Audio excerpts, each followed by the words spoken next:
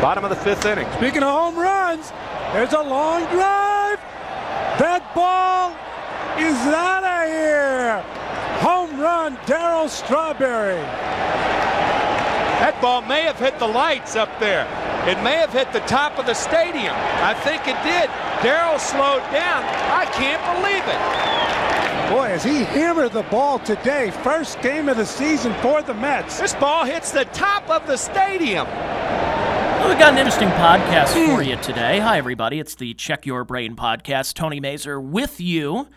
And a couple of very notable guys that if you're a sports fan, especially a baseball and a basketball fan, and a couple of them, but we're not really talking about baseball, and we're not really talking about basketball. I do ask a question about it, but it's a little more about their journey after their careers. The first one is Darryl Strawberry. Now, you know Darryl Strawberry. He was one of the great New York Mets players. I would think that if you're going to do a Mount Rushmore of great New York Mets, you probably have to put, Tom Seaver's up there. I think you have to put Darryl Strawberry up there. And, I would assume, maybe David Wright. And do I say Mike Piazza? Are they around that long? But either way, whatever. Maybe Doc Gooden, you might throw him up there. But, great New York Mets of all time, and one of the great players of the 1980s and into the 90s. Hall of Fame possible career with him. He's a guy that he can hit the ball a country mile. He could catch the ball, throw the ball. Really was a five-tool player in a lot of ways. And his career was just starting to get derailed by injuries and substance abuse. He had been suspended for cocaine in 1995. Really just wasn't the same player after he left the Mets, but still had a nice ending of his career and won 3 titles in 4 years. But it's what he's done after his playing career that we talked about, his journey to finding God, and his third book that he put out, Turn Your Season Around, How God Transforms Your Life. And so make sure you go check that out. So that is the first podcast, or first part of this podcast. And then the second part, which is about a half hour into this, I'll put the timestamp in the description there, is with Don Chaney. Now, Don Chaney, he's the only man, by the way, to play professional basketball with Bill Russell and Larry Bird. But before he was a player, and he played with the Celtics, and he also coached the Clippers, the Rockets, the Knicks, and the Pistons at one time. He's a really good defensive player, but what he's had since then is something called ATTR-CM. He's going to talk about it a little bit, so go check that out halfway through the podcast, but I'd say about maybe 32 minutes into the podcast here, and my interview with Don Chaney. So I hope you enjoy this. This is a 2-parter today, because they were both on media tours and really couldn't have much time to talk, so I got a chance to combine both of them. So we talk a little bit more. It's really an outside the lines type of interview. So the first part with Darryl Strawberry, and the second part with Don Chaney. Hope you enjoy it. Runner holds, and the pitch is swung on, sent high and deep to right field. Right center field, going back in favor, it's gone. Darryl Strawberry with the 2-run shot here in the bottom of the 9th inning, and the Yankees win it 3-2. I'm pleased to bring in my next guest right now, and he's somebody that, if you're a sports fan, I don't care if you're not, you don't even have to be a baseball fan. You know this name, you know his batting stance, you know what he was able to do, especially back in the days for the New York Mets. It's Darryl Strawberry, and Darryl Strawberry, I'm getting an opportunity to talk to him because he's really taken on a new career and a new lifestyle. So you think of Darryl Strawberry, the athlete from the Mets, and played with the Dodgers, and he was with the Yankees, and a brief time with the Giants, but he's also taken on a new career in the last almost 20 years now as being an author and being somebody who's really found himself through the church and through God. And he has a new book out. It's called Turn Your Season Around, How God Transforms Your Life. And Darryl, thanks for being on here. And this is book number 3, right? Yes, it is. And this is probably the best book here. And I'm so grateful for that. And it's what's interesting about this was, and getting a chance to read the book and listen to your journey. I've heard some of your speeches and some of your appearances at different congregations. And I think a lot of people at the beginning were probably skeptical because they're like, oh, Darryl Strawberry's found God. Well, we'll see how long this lasts. And then it has lasted, and it's going to continue. And from what I've heard, this isn't just something that you're doing right now that, oh, maybe this is this time in my life. You're going on and continuing this, and you're doing, honestly, you're really doing God's work, what you've been doing for the last 20 years now. Yeah, this is the best part of my life, like I said before. Writing this book, Turning Your Season Around, How God Transformed Your Life. It's just a book that teaches people that God really does transform your life if you allow yourself to spend quality time and make a commitment. And, I've been in this for 20 years, and like you said before, so many people had written me off and said, well, let's see how long this will last. And, a lot of people said that, when they come into a church, well, let me go hear him. This guy talk about baseball's career and his downfalls, but when they come in there, it's a whole different story. And, I'm talking about the goodness of God, and they realize that it's real. It's not a game. And, I think we play the games of life. Like I played baseball for 17 years, and people look at that and think, well, you have the life. Today, I have a better life than I had in baseball. I get to do more. I get to have a bigger impact. It's a bigger stage to be able to win souls, help so many people from different areas of phases of life, with addiction, help in that area, the lifestyle of living a sinner, I help in that area because God, transformed me and pulled me out of that lifestyle that I used to live in. And, helping people with opiates and heroin addiction is a big part of who I am. And because I'm in recovery for a long time, me and my wife, and we do a lot of work in that area to leading people to Christ. You're from Los Angeles. You get drafted and you spend a large chunk of your career in New York. I mean, not just with the Mets, but with the Yankees as well. So you spent the better part of the 80s and the 90s in New York, and then you eventually head on down to Florida. But I was listening, and what you kind of mentioned in the book is you're in St. Louis now. You moved to the Midwest. So you're a coast. You spent most of your life on the coast, yet you went into the middle of the country. How has that been for you from being somebody who was a pro athlete, an all-star for all those years, and just, and being kind of that center of attention to now you've moved to the Midwest and transformed your life? How's that process been in your life? The process has been incredible. The Midwest is simple. It's easy living. You don't have to live in the big city. I wouldn't want to live in California right now anyway, the way things are out there. So we have a lot of opportunities just to be real people, I think, in the Midwest. And I'm so grateful for the opportunity that God has given me to bring me back to this place, St. Louis, because I lived in Florida too. And he brought me and my wife Tracy back here because this is our hometown. And, we just get to do great kingdom work. And, I get to travel everywhere. I'm an evangelist and I travel to all these different places, so I get to see all kind of people, and I get to see the difference of people who live family ways, like in the Midwest, and who live for other things in bigger cities. They live for money, they live for fame, they live for notoriety, but the people in the Midwest don't live that way. So you get a chance to talk to different people all the time, and people have reached out to you, and you've reached out to those people with addiction or with any kind of substance abuse, or maybe thoughts of suicide or self-harm. And so you've kind of talked to a new generation of people and a different group of people. But in the same way, you also have a certain amount in human nature. We cut people out of our lives, and that we have certain people who are just, you know what, look, you're not doing anything positive for me. What was that a big process for you to see that wherever it was in Florida or New York or LA, that there were certain people that you had to cut out? Or was it a temporary cutout and then you say, look, I can't, this just has to be for me right now. I need to get myself better. And maybe you can down the road too, and then we can kind of come back together. Talk about that process of dealing with different people, whether you have to cut them out or add them to your life.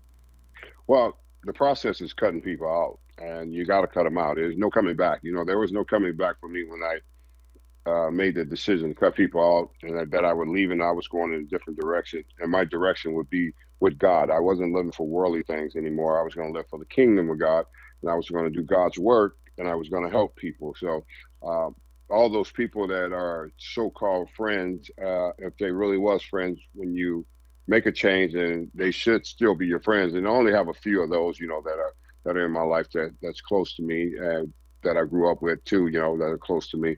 But most people are just there for the time of who you are and what you have and what you're doing, and they want to ride with you. But when you start talking about God, people start to scatter.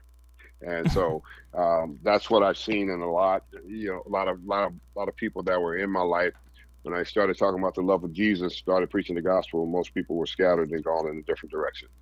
And then during the pandemic, so we're still dealing with COVID-19, and vaccine distribution at this time is out there and everything, but there's still a long process. And one of the side effects that has happened during the pandemic has been the isolation, which has led to depression, which has led to substance abuse. And during this whole time in the last year now, I've had friends of mine who were sober who just say, look, I'm cracking open a beer, a bottle of gin just to get me through the weekend until work starts, because I have nothing else to do on the weekends. I can't see family, can't see friends, I can't do any of this. And then there are people, of course, especially here where I'm broadcasting from in Akron, we've had an opioid epidemic the last decade. And it continues. It just continues at this time. How difficult has your, your ministry and what you've been able to do in the last year? I'm assuming you've had to do a lot of virtual stuff, a lot of Zoom conferencing and everything. But how has this last year changed in your journey? Well, the last year has changed for all of us, and it's part of being able to deal with what comes along, and what has come along in life is the pandemic, and you hate to see so many people go back and start using, and that have a problem with addiction and drinking. You hate to see that happen, but that's the problem with people not having a true foundation in God, and I think me having a foundation and just saturating myself in the Bible during these times has allowed me to grow even more. So you separate yourself from the television, watching the news, and separate yourself from social media and interacting with that. I think when you do that and you utilize, your platform for good, you stay in good. You create who you are, and you talk about the good. You don't talk about the things that are going wrong, because it's always things that are going to go wrong. But I just don't interact with that, so I don't get that in my spirit. I think people get disturbed inside their spirit, and they allow the earthly things to take over them. So I prefer, just staying spiritually sound and biblically principle grounded in everything that I do. So I won't, so I won't, fall into any other traps. Yeah, and I've struggled with that myself in the last year. I don't have an addictive personality, so I can. I'll have a beer or two, or I'll do dry January, and either way, it doesn't really affect me. But what I have struggled with as a Christian in the last year, with churches closing, and you kind of, I guess in some way you lose a little bit of faith in humanity when you start looking at, whatever happened at the Capitol building, and, whatever with elections, or just the things that you've seen in the last year from what you see in the media. And kind of part of that is, and what kind of sucks for me is this, being somebody in the media, is that it's difficult for me to turn it off, to just go, look, if I just shut the TV off, whether I'm reading the Bible, reading different passages, or I'm just in my own isolation and praying and talking to God, that there's been that difficulty in the last year for me personally, and I'm sure for millions of other people in America, where you are people of faith, but you just feel almost helpless. Is anybody listening to me? And it's always that struggle session. And I me personally, even to this day, I'm still struggling with that and trying to get through that. And I'm sure a lot of people have probably felt the same way and have asked you for guidance with that as well. Yeah, well, faith is the most important thing. You can't lose sight of faith.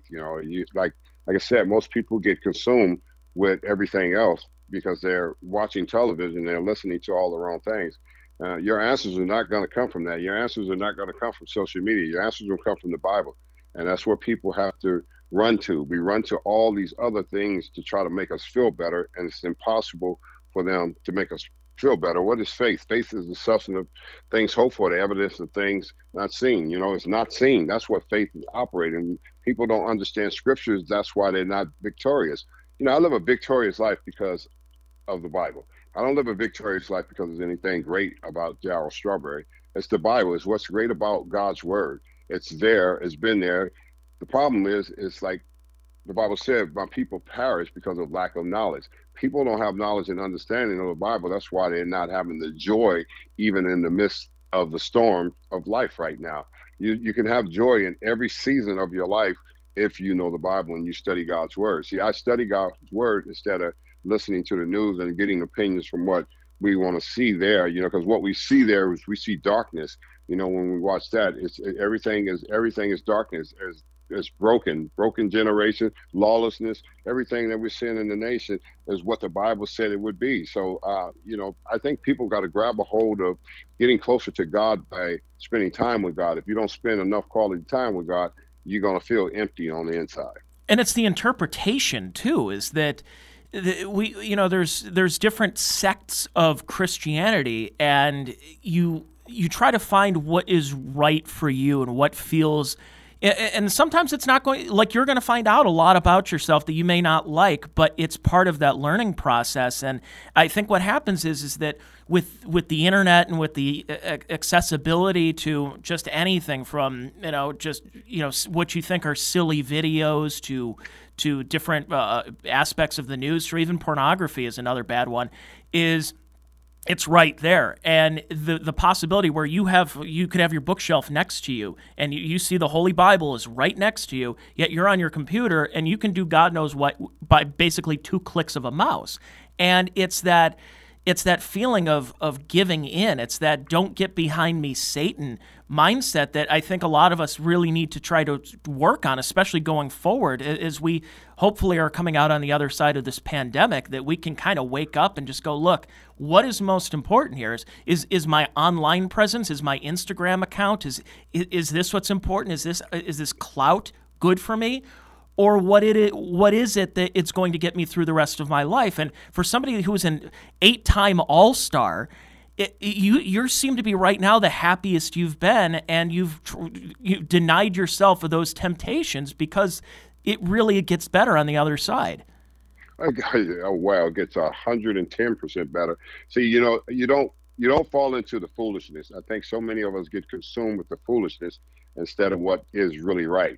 To do right takes discipline. Just like to play ball, to train yourself, you have to discipline yourself. You don't become a great athlete if you don't train and you don't discipline yourself. And that's the same thing in God's word. If you don't train yourself and you're not disciplined, you won't feel the victory. You'll feel in that place where this is pulling at me. See, I don't get consumed with that, because no weapon formed against me shall prosper. I'm more than a conqueror through Christ Jesus. Through Christ Jesus. It didn't say it didn't say it wouldn't prosper over you. It said it wouldn't form, against you, and that's what we deal with. It's not going to, it's going to form against you, but it will not prosper over your life. I said that wrong. That's what I meant to say. It's not going to prosper over your life because you don't get caught up into the foolishness. And I think that's where everybody needs to know who you are. You need to know who you are in Christ. And so many people don't know who they are in Christ. They assume I'm a Christian. I go to church, but I go to church and I don't do anything Monday, Tuesday, Wednesday, Thursday, Friday, Saturday to feel myself. I just go to church on Sunday, and that's what happens to so many people. God is every day. I wake up every day and I worship God, and I spend time in His Word or doing something, that's going to help me stay focused on the purpose of my creation and what God brought me here for.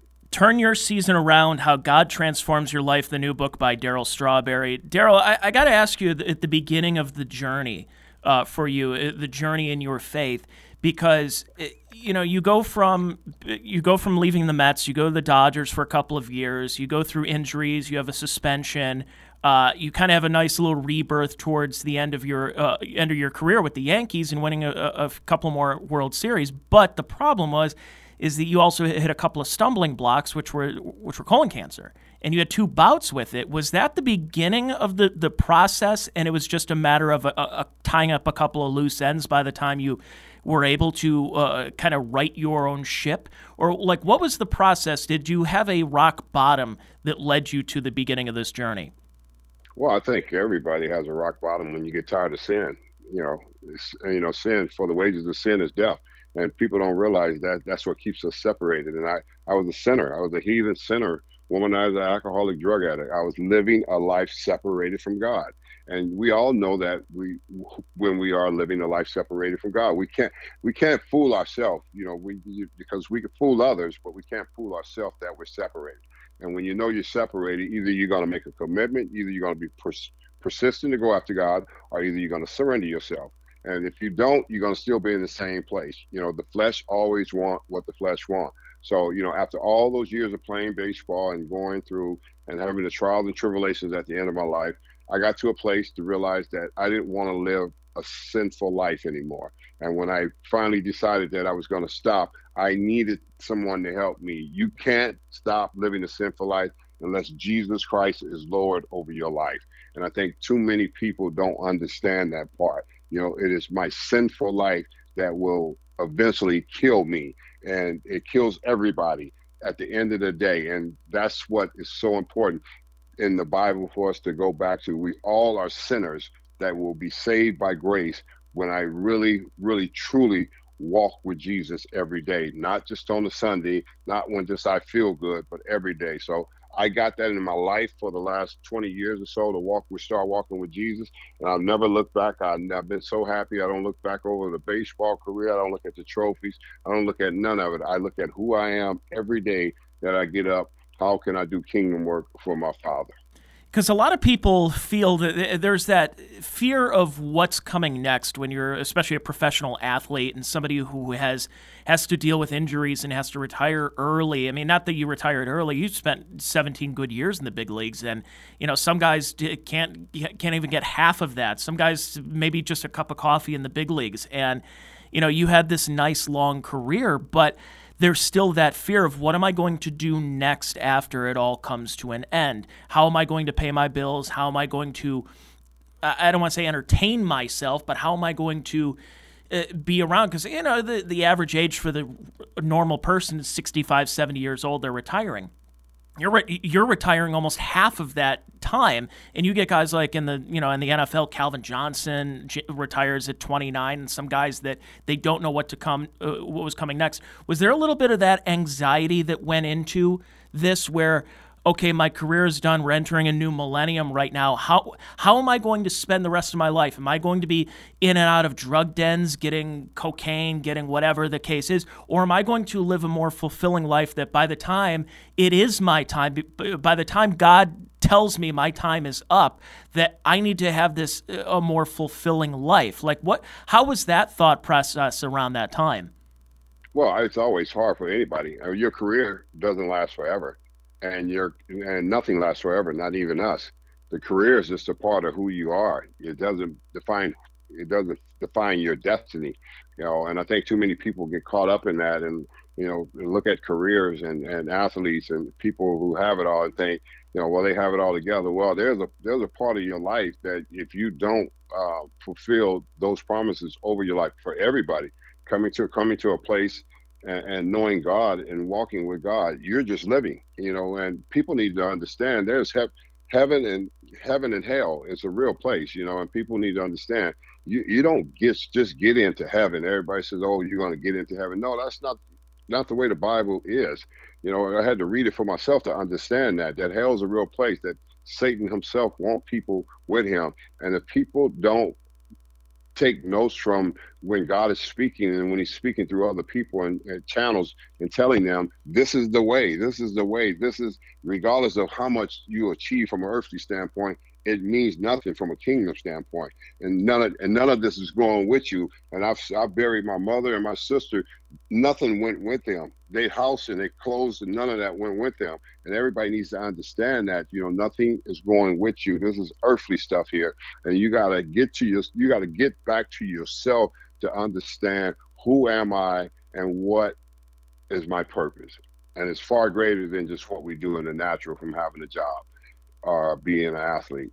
And I think, I'm so satisfied that I understand that today. I didn't understand that when I was making millions of dollars and living a famous life. I was on my way to hell, but because of grace, I get saved. And now my home is in heaven, and I'm looking forward to getting to heaven one day. Obviously I won't have you name names because with AA or NA with being anonymous, but have you had former teammates and others reach out to you saying, like, you figured it out? Darryl Strawberry figured out this life, figured out that there's more to life than being a ball player and the babes and the booze and all the nightlife and everything. Have you had a really good response from some of your old teammates that, in a lot of ways, especially that the 86 Mets were kind of an interesting team when it came to a lot of this stuff? Did any of them reach out to you and say, look, if you can figure it out, can you please help me figure myself out? No, they haven't. They don't know what to believe. They just still watch it from a distance because most of them probably thought it was just a phase. When I started on this journey like a little over 18 years ago, where I started that I was going to be walking with God, and they kind of like said, "Well, we'll see how long this will last." But none of them have said anything. And what is it for them to say? I haven't looked back. There's nothing back there. I'm not concerned about baseball. I'm not always around a baseball park. I'm not trying to get a baseball job.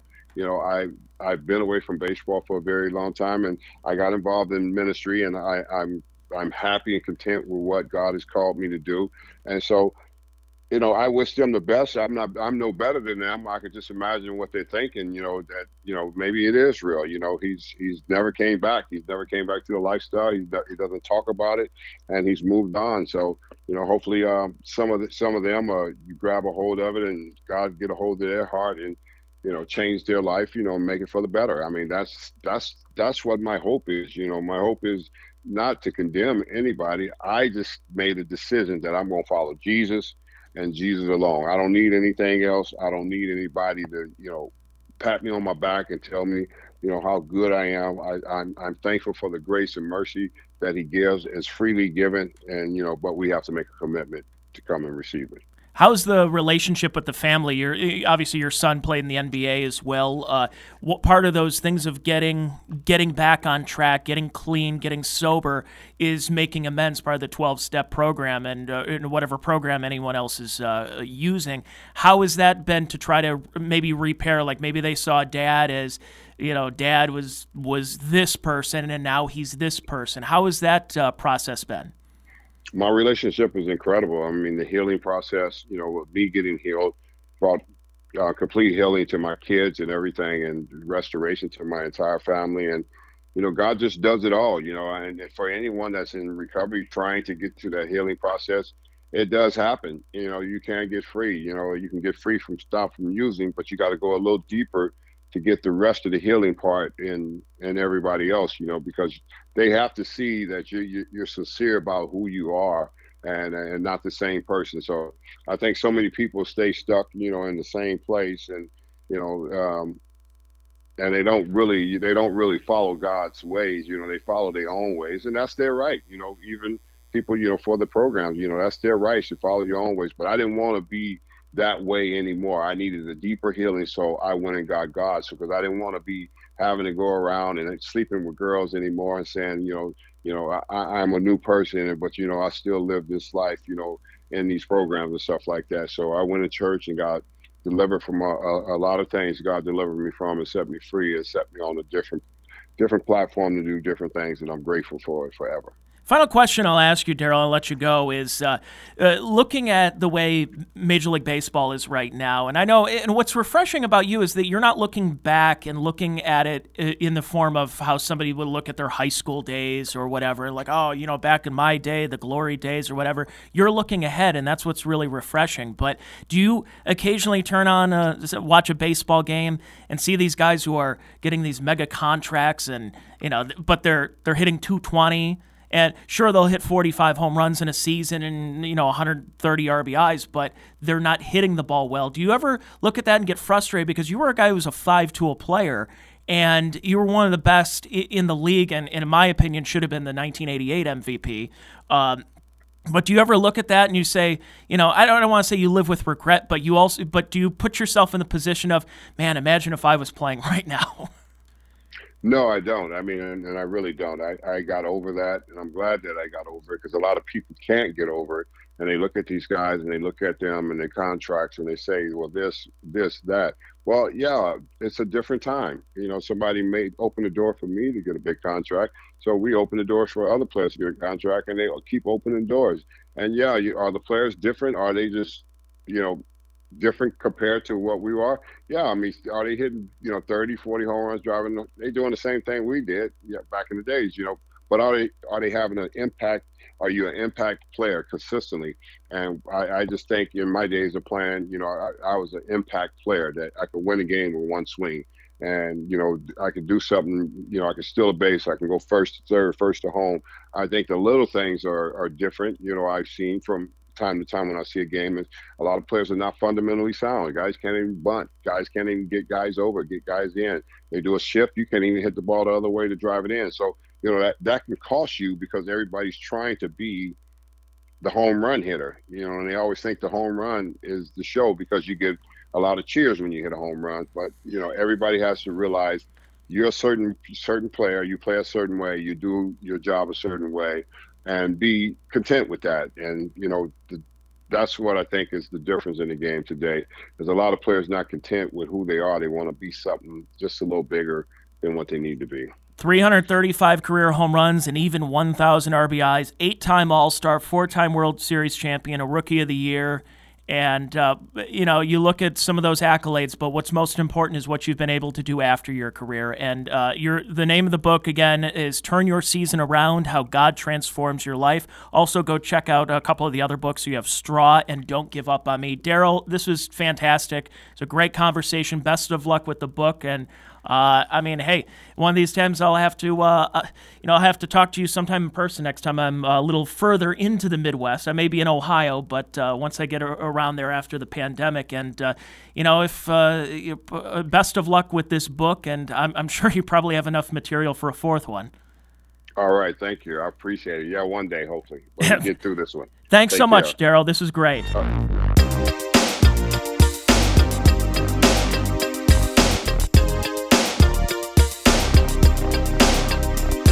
With somebody who is a name for so many years, so many decades in the NBA world. He's a 2-time NBA champion. He's been gotten into the world of coaching. He was a coach of the year as well. And we're going to talk, I'll ask him a little bit about that a little bit later, but there's some bigger issues going on with him as far as his health after his playing career and his coaching career. And I'm joined here by Don Chaney. And Don, good to have you on here this morning, but talk to us a little bit about this, your health since you've been a coach and you've gotten out of the coaching realm. It's called transthyretin amyloid cardiomyopathy. Have I got that right? Am I anywhere close to that? That's correct. And talk to us about a little bit about that. Yes. Well, I started experiencing frequent heart-related symptoms and palpitations and shortness of breath, fatigue. So I went to see a doctor, about it because my mom and my grandmother both died of heart disease. So I was worried, I may be facing the same thing as them. So I had some tests and procedures done and found out that I did have heart disease. And I was a little bit surprised at that because I've always kept myself in pretty good condition. But what I didn't know was that I had this rare heart condition called ATTR. CM, and that's where I am today in managing that. So it wasn't necessarily that you weren't taking care of yourself. This is just a hereditary thing. Yes, it is. It is a hereditary, actually an abnormal gene, and it's passed down from family member to family member. And this particular disease itself, it comes in two types. The ATTR-CM comes in two types: the wild type and the hereditary type. And I happen to have the hereditary type, which is passed down, from brothers to sisters and your children. So it's a disease that affects mostly the African American community at a totally disproportionate rate. And that's one of the reasons why I want to get the message out to African Americans, especially because it's a disease that mimics a regular heart condition, but at the same time, it's a hereditary thing that you can pass on to your children. You were able to catch it at before it was too late, obviously, but what are some of the warning signs for especially young African Americans who are dealing with this and that they may have it in their family? Like, when is there a warning sign? Is there a wake-up call, or is there something that it's just frequent checkups with the doctor to make sure that they can catch this on time? Well, I think checking with the doctor is very important, but I had carpal tunnel syndrome. I had knee pain, and, with carpal tunnel syndrome, you have numbness and tingling in the fingers and things like that, swelling. I had swelling in my knees, swelling in my ankles and my feet. And I went to see a cardiologist about that, and those are the symptoms of this particular disease. I think it's very important for anyone who find that they either have heart disease in the family or they've been diagnosed with heart failure, and they have these symptoms, to really seek out a cardiologist and discuss these symptoms with them, and all the symptoms. Doesn't matter how minute you think they are, to make sure that you get the correct diagnosis.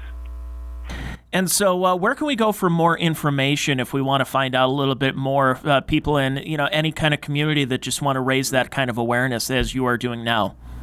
Yeah, well, I have a website, and it's Don. It's Your Heart's Message with Don.com.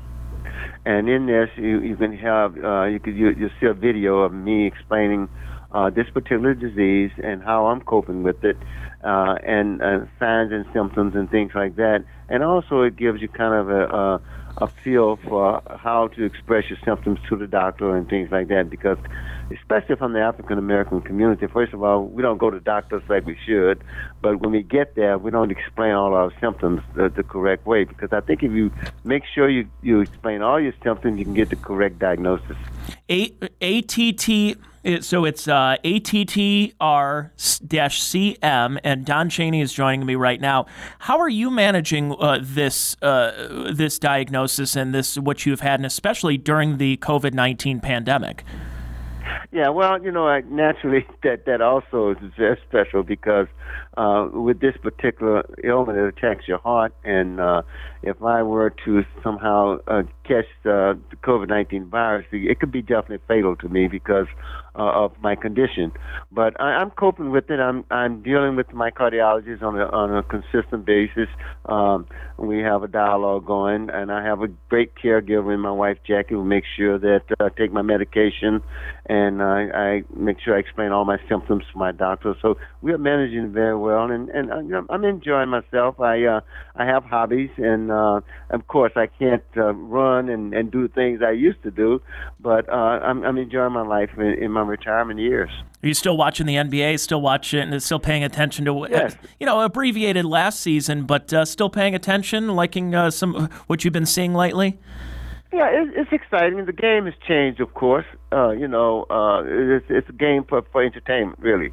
And the three-point shot and the talent of the player and the level of the talent of the players are exciting, because you have 7-footers who are able to put the ball on the floor and shoot three-point shots and things like that. You just don't have the post-up game anymore, and those things have changed. But the game is exciting, and the game is formed now for entertainment, and the fans are enjoying it. And I don't know if I could coach the game today, but it's developed for entertainment, and that's what they're getting out of it, and the fans are following up on it. Yeah, you've coached Hall of Famers like Grant Hill and Hakeem Olajuwon, and I'm thinking to myself, if you were coaching the Houston Rockets right now, or wherever James Harden feels like he wants to play now, I can imagine somebody like Don Chaney, who grew up, who was a two-time NBA champion guard, and having to coach somebody like James Harden with that step-back jumper and putting up 40 points per game. I mean, those are stats.